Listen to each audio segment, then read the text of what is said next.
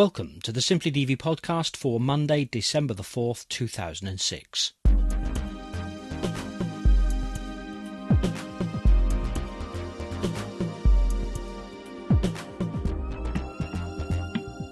Hello, I'm Colin from SimplyDV. This week's podcast is devoted to a single subject, namely the very recent launch of Premiere Elements 3, which is the latest in a line of digital video editing applications from Adobe, which is designed to help beginners to digital video to edit their camcorder footage, to produce DVDs, to export it to mobile devices or PDAs or even iPod videos, and to share it on the web. Now, Premiere Elements 3 improves upon previous versions by enabling the import of video clips from a much wider range of devices, not just DV camcorders, but also DVD camcorders, camcorders that record to SD cards, mobile phones, digital stills cameras, PDAs, and even the internet. Now, early today, during a flying visit to London en route back to Adobe's HQ in Mountain View, California, I caught up with Mike Impietro, who is the manager of the Consumer Video Products Division within Adobe. We talked about a number of issues relative to the new Premiere Elements 3, and what I wanted to know from Mike was how the latest version of Elements will aid beginners to digital video editing, and I was also interested to know what improvements had been introduced since version 2. I think the great thing about Premiere Elements has always been that it's built on some very solid technology.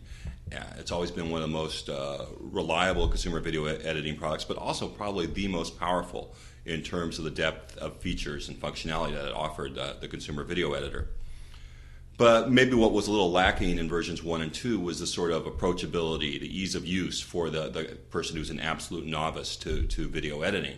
And that was really what Adobe's goal for Elements 3 was, to really build an easy on-ramp so that the person who had never edited video before could get started with Premiere Elements and very quickly get to a good result. And that's where most of the focus went for that release. The ability to import video sources from a wide range of devices is something that all video editing software producers are now striving hard to facilitate.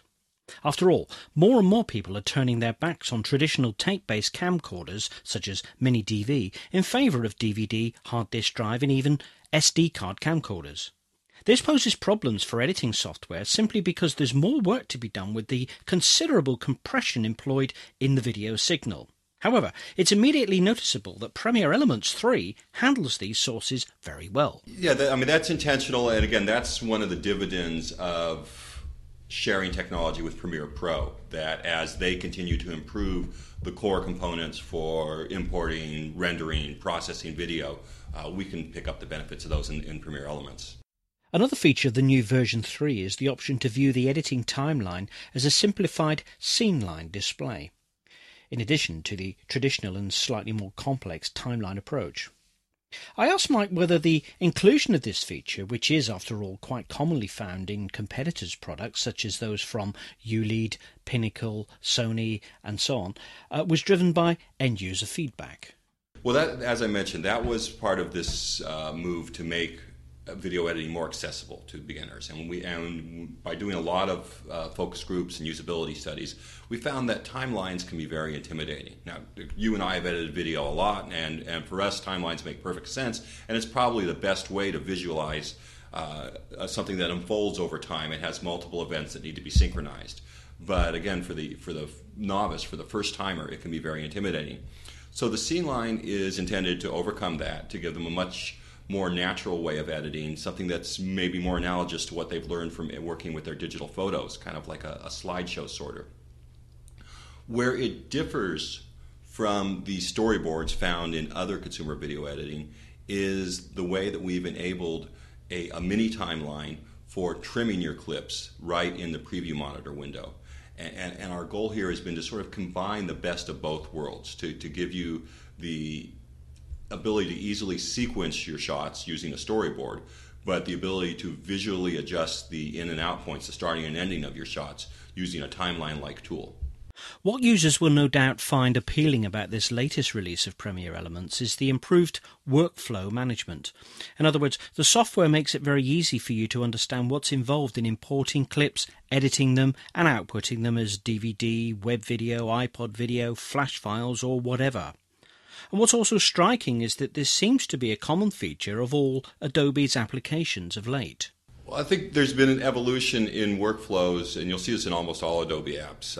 We have a philosophy of moving towards very task-based workflows, as opposed to providing a sort of general UI where it's cluttered with every tool that the app has, to display specifically the tools that are needed for the task at hand, and to allow the user to select what task and get the right tools.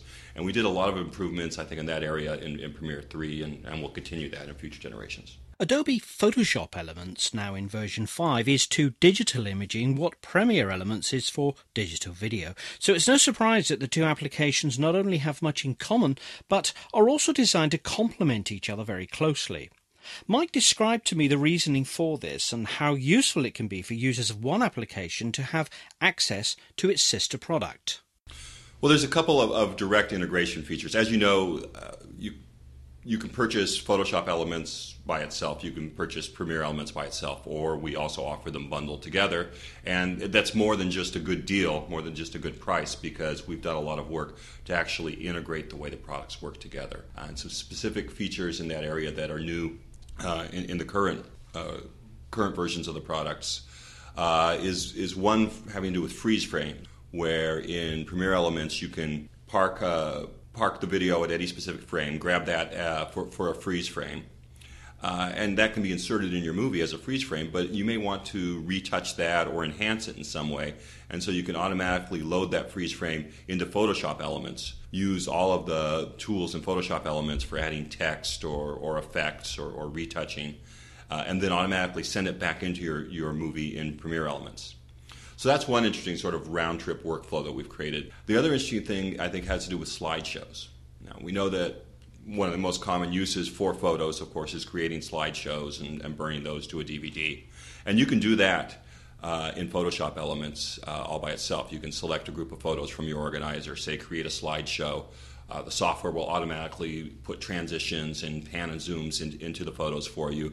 And if that's enough for you, and it is for many users, then you can just go ahead and burn that to DVD.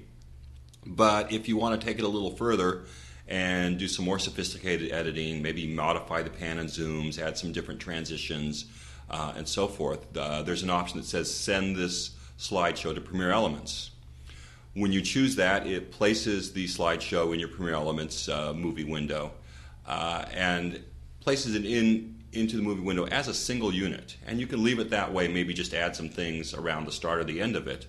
Or you can click on it and say expand the slideshow, in which case it will break it apart into each individual photo, each individual transition, and give you the full range of Premiere Elements editing tools to work on each one of those. If you're the kind of user who's interested in bringing together not just digital pictures in a variety of sizes and shapes, but you also wish to combine footage from, say, a DV camera with that from a DVD disc or even a mobile phone, Premiere Elements 3 now makes it easier for you to do so, simply because it doesn't worry about standardizing the clips until you need to tell the software where you want to send the final project, whether it's to be out to tape or to DVD or to a video iPod or whatever. In short, we call this output-based editing, and Mike explained to me what this means in practice. The timeline is designed to allow you to put multiple formats in terms of codecs, in terms of frame sizes and so forth, to combine those in the timeline. And as you mentioned, it's all output-based, based on your project settings. So if you've selected a project that's going to be rendered at HD resolution, everything's optimized for that. If you are setting up a project that's going to be rendered at HD resolution, everything will be optimized for that. And talking of HD, or high definition, that brings us to the subject of the latest video format designed around tapeless camcorders, such as DVD, hard disk, and SD memory card cams. Now, the format in question is called AVCHD, and Adobe is a member of the development group that includes Sony and Panasonic, amongst others, who are throwing a great deal of money at this impressive new consumer-orientated high-definition format. Now, whereas standard definition video DVDs use the MPEG-2 compression and decompression system, we call it a codec, high definition will require the use of the MPEG-4 H.264 codec. Great for quality, but as Mike explains, it's difficult for software to process it efficiently. Now, as people start using AVC HD and realize the benefits of the high quality of images and sounds that it offers, does that mean that we'll soon see updates of Adobe's video editing software designed to make it easier for us to import, edit and share our high definition video clips in AVC HD? Well, of course I can't pre-announce anything, but you've mentioned Adobe's involvement, so there's some obvious conclusions there. It's an interesting format, and I think it's a great format in that it's leading the drive away from tape to solid-state based camcorders. That's a good thing, I think, for video editing because it reduces the amount of time it takes to move the video into the PC. Instead of taking an hour to capture an hour's DV tape, now it's a matter of copying a file over in a few minutes, seconds. So that's a really good thing. And it's a great format in terms of the quality it delivers for the file sizes. But, and there's a big but there, Colin, H.264, very efficient codec, but the more efficient a codec it is, the harder it is to edit. The more processing it takes to decompress the individual frames of video and give the editor access to them. And so that's a problem I think everybody in this space is struggling with right now and trying to figure out what's the best solution in terms of allowing people to edit this on a reasonably powered PC and have a good experience with it. I don't think we, in fact, I can state that we don't have any plans to release an intermediate release that will add compatibility with AVC HD. So the soonest you might see it would be in the next major release. If past schedules are any indicator, we would have a new version of the Elements products in time for the holiday season of 2007. So you heard it here first. No plans by Adobe to make available an intermediate release of Premiere Elements. That means that if you're contemplating the purchase of a camcorder that makes use of the admittedly impressive AVC HD high definition standard, then you won't necessarily be able to edit it or burn your project to a suitable high def DVD format disc, be it Blu-ray or HD DVD, whichever becomes the more popular. As always, we'll keep you abreast of the new developments in this field, and rest assured that I'll pass on every new snippet of information as soon as I get wind of it. Meanwhile, my thanks to Mike Impietro for carving out a slot in his busy schedule, and thanks also to Carly Pearson from Firefly Communications in London for setting it up. A final note. AVC HD is definitely on everybody's mind at the moment, and in next week's podcast I'll be telling you about some exciting new products due to be announced here in Europe this coming Wednesday, 6th of December. Be sure to subscribe or you'll miss out.